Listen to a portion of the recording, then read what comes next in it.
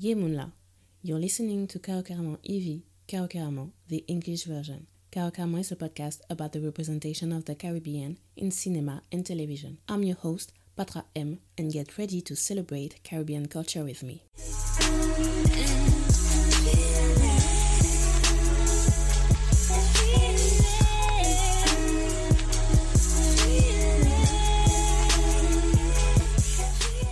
And we are back. This is episode 11, part 3. I hope you're doing great. I'm doing okay. I'm rushing to get to my deadline for my book. I'm staying busy, y'all. And stay tuned to hear more about it in a couple of weeks. Let's get into the episode.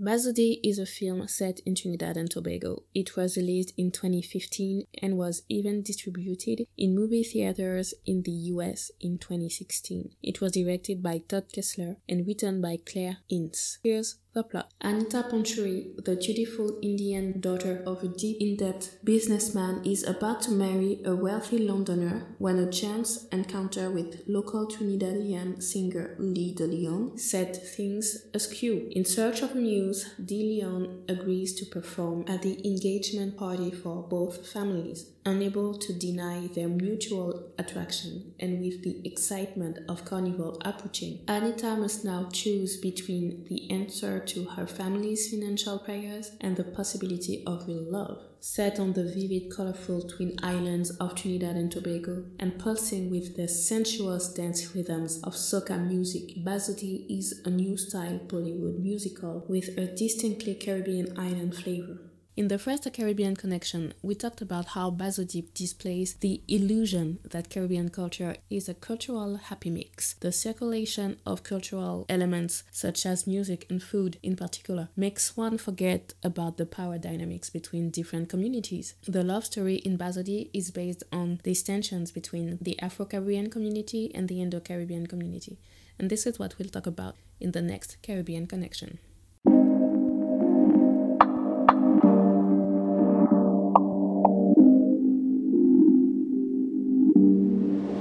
The Caribbean Connection segment is to discuss how a film makes me reflect on my identity as a Black woman, as an Afro-Caribbean woman, as a Guadeloupean woman, and as a French woman. A few weeks ago, Filmco re-uploaded Beam, which was released in 1974, and this film is a coming-of-age story, and it's centered around a young Indo-Caribbean man. So these films exist. What I'm saying is, just in general, when it comes to the representation of Trinidad and Tobago films, I feel like Indo-Caribbean people won't be pictured as default characters. I mean, that's my perspective as a foreigner. That's why, even though Machel Montano was the star of Bazodi, I thought that a film with a Bollywood concept was the perfect opportunity to showcase Indo-Trinidadian culture, except that the Panchuri family feels disconnected from any cultural connection to Trinidad. The first few minutes of the film threw me off because I kept wondering if Anita was supposed to be Indo-Trinidadian, which means Indian descendant born in Trinidad, or not. By the way, the opening sequence is beautiful. It reminded me a lot of Guadeloupe.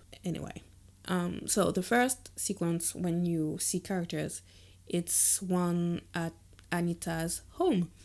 And she's singing soca, and it felt really natural to me because she was getting ready to go to the airport to greet her fiancé and his family. And while she was getting ready, she was singing Galwak, which is a song that Machel Montano released in 2012. I love the soundtrack so much. The songs, they just makes me smile. Really, I wish I could use songs in the podcast, but I'm trying to respect the copyright. I won't bring back the Caribbean soundtrack, but girl, walk. Let me see you make your body move. You make me whistle cause you're something good. You make my body feel good. Whining like a champion. I love the song. Anita even said it in the film. So this sequence doesn't have much dialogue. I was shocked to realize that I understood Anita perfectly. After 2 years of watching Caribbean movies, 9 times out of 10 without subtitles. I'm just beginning to distinguish some of the accents, and I still need a few minutes to adapt. But not with Bazodi, and that's what threw me off. Let me explain. When I heard Anita speak, I thought she had a British accent, and that's what got me wondering if she was Indo-Trinidadian or British Indian. And then her cousin started speaking. I understood her as well, but there was some kind of accent. In this scene, only Lalima, the maid, didn't speak. And to me, there was clearly a different vibe. I really don't know how to explain it, but yeah, I went into the film thinking the lead would be an Indo-Caribbean woman, and I didn't feel like she was a part of the culture. But I thought myself it could be explained with some background story. Anita went to university in London, so I get that her Trini accent could disappear. And then comes in Daddy Ponchuri. Clearly has an accent that is not Trinidadian because I understand him. And that's not a British accent either. So I thought to myself, he was probably a Bollywood actor. And the more the film goes on, the more I tell myself that I have already seen him because his beauty is speaking to me, especially when he wears a sherwani for the engagement party. He looked so familiar that I had to pause and check out the full cast. His name is Kabir Bedi, and he's a great actor. Again, I'm like, maybe I saw him in a Bollywood film while I was growing up. But I don't have much memories of Bollywood films except maybe for Devdas, so I really didn't know. But I felt like I knew his face. And so at the end of the film, I went back to his profile and read his entire filmography. And then it hit me. He was Prince Omar in The Bold and the Beautiful. You know, it's the US soap opera. He was the one who saved Taylor when she was in a plane crash in Morocco. And then Brooke and Ridge got married. And honestly, that's the only arc of The Bold and the Beautiful that I truly followed on a daily basis. It aired in Guadeloupe like during the late 90s. Anyway, Prince Omar was madly in love with Taylor, and back then I couldn't understand at all why she still wanted Ridge when she had Prince Omar ready to give her the world. Well, of course, the adult I am today sees how manipulative Prince Omar was. My point was that my heart remembered Kabir Bedi 20 years later, and you don't know just how much I loved him back in the day. Anyway, back to Bazodi. There's no ambiguity around Daddy Ponchuri's cultural identity. He isn't from Trinidad.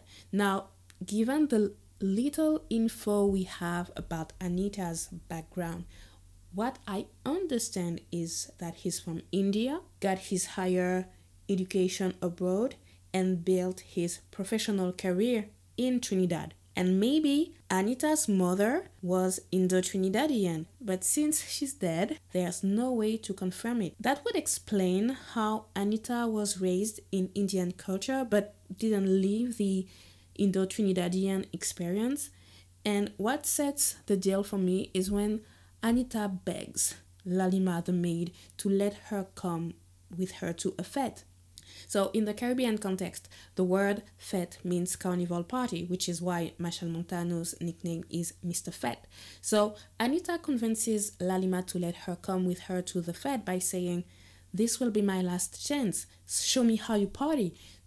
Of course, Lalima refuses because she knows that Anita wants to sneak out to see Lee, but Anita doesn't give her the choice. So you mean to tell me Anita grew up in Trinidad and never got to go to a fete, not even once? Look, I get it. Not everyone enjoys going to a fete or to play mass, but how come you don't get to go at least once during your teenage years?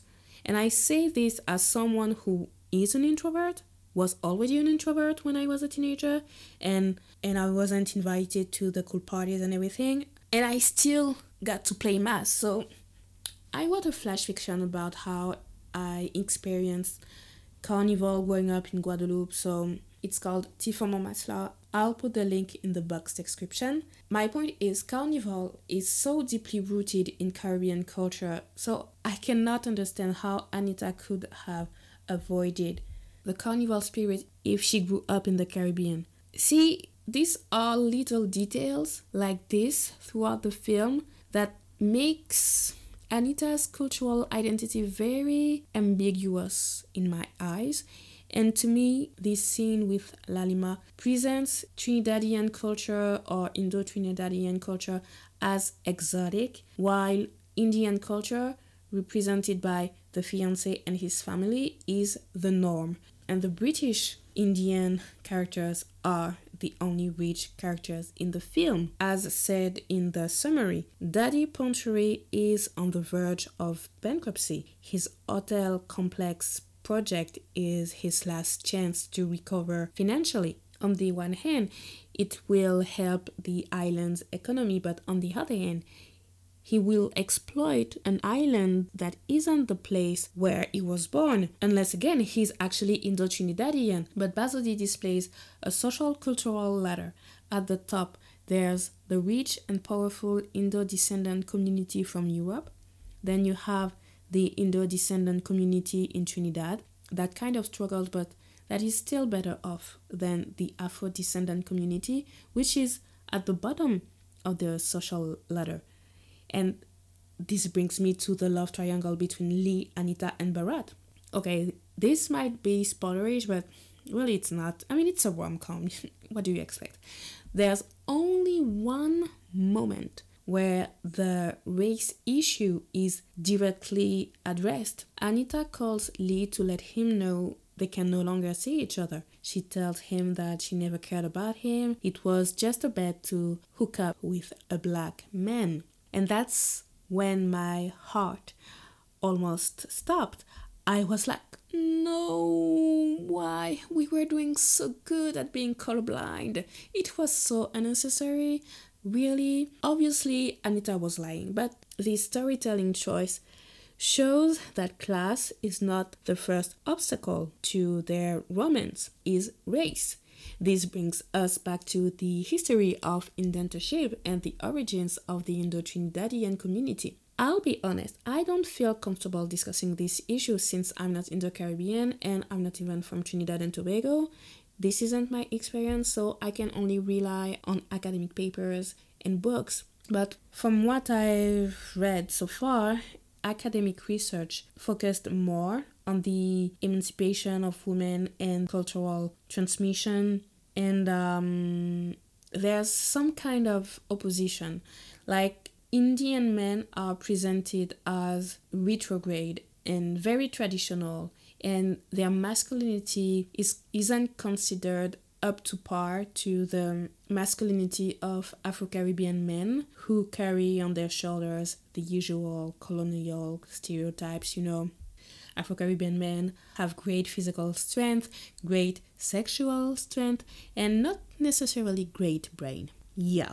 On the contrary, Indian men are seen like maybe more effeminate and stuff like that. In Bazodi, Bharat is objectively the dream guy. Yes, he's very good looking, he's rich, but he also has a great personality. And look, Machel Montano is sexy, okay?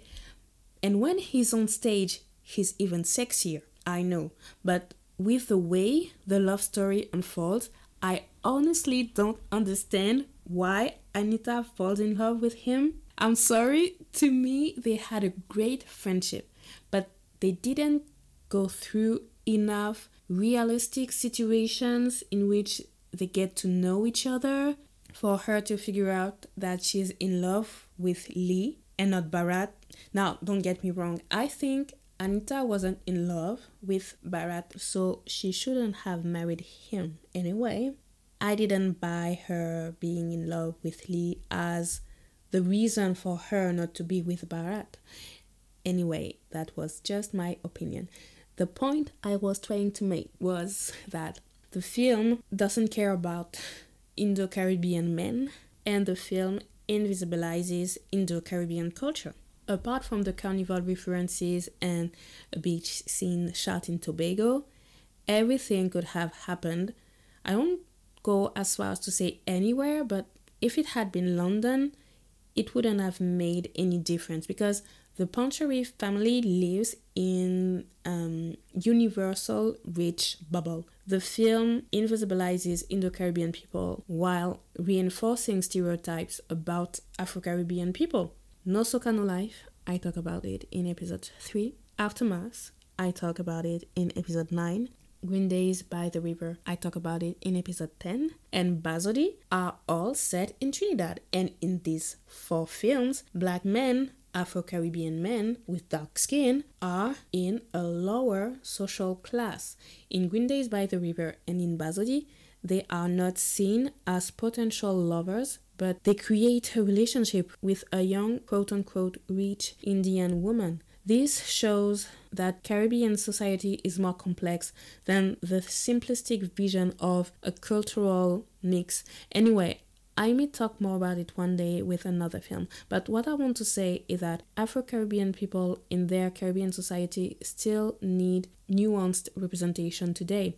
Indo-Caribbean people also, and it is important to question this representation of the interracial relationship, and it's important to question this representation of the interracial relationship between Indian women and black men as a taboo today. And I'm not even going to speak on the black woman Indian man pairing because that's a whole other discussion. Bazodi really didn't care about black women Anyway, the social and economic dynamics in Bazodi reflect a double hierarchy. On one side, in the Indo-descendant community, there's this Indianity of opulence in Europe, and there's this kind of Indianity of poverty in the Caribbean. And this community, which is not monolith, is placed above the community of Afro-descendants. I loved the film, even with all the inconsistencies, especially in the last half hour of the film. But again, give me just a little bit of a love story. Give me some singing, give me some dancing, and I'm yours. It took about 10 years for this project to get done, and sacrificing the representation of the Indo-Caribbean identity was perhaps part of the contract to convince distributors outside Trinidad. I encourage you to read the interview of Pauline Kabidoche, the French translator of Bazodi. I'll put the link in the description box. She talks about the difficulties to create common infrastructures between islands and the importance of subtitling to highlight the particularity of our art of storytelling. And you can also check out the panel I moderated during the first Conchel International Film Festival, because I talked about that also. In the end, Bazodi shows an Afrocentric Caribbean culture focused on exotic cliches that may appeal to a non-Caribbean audience. And if you're Caribbean, if you accept to be exoticized while whining to some of Machel Montano's hits, you may also enjoy the film. One last thing, Barack Obama had a black father from Kenya and a white mother. He's actually biracial, and he will keep the title of the first black president of the United States. So again, you can see for yourself how shallow the assessment of someone's blackness can be when it's based only on the color of their skin. Now, if we put ourselves in the Caribbean context, I believe that the question of Caribbean identity is even more complex for those who are not recognized as Afro-descendants, such as Indo-Caribbean people, who are denied their Caribbean identity. Like I said in the previous episode, we still lack the appropriate terms to talk about us without using offensive terms, but I hope we will get there one day. Thank you for listening. Make sure to subscribe to my newsletter. For more Caribbean films, books, and music reviews, check out my website, carocaramon.com. You can follow me on Twitter, Instagram, and Facebook at carocaramon. If you want the podcast to get more visibility, you can give me 5 stars on Apple Podcast. Let me know if you enjoyed this episode. See you à Dans d'autres soleils. Ciao, belle.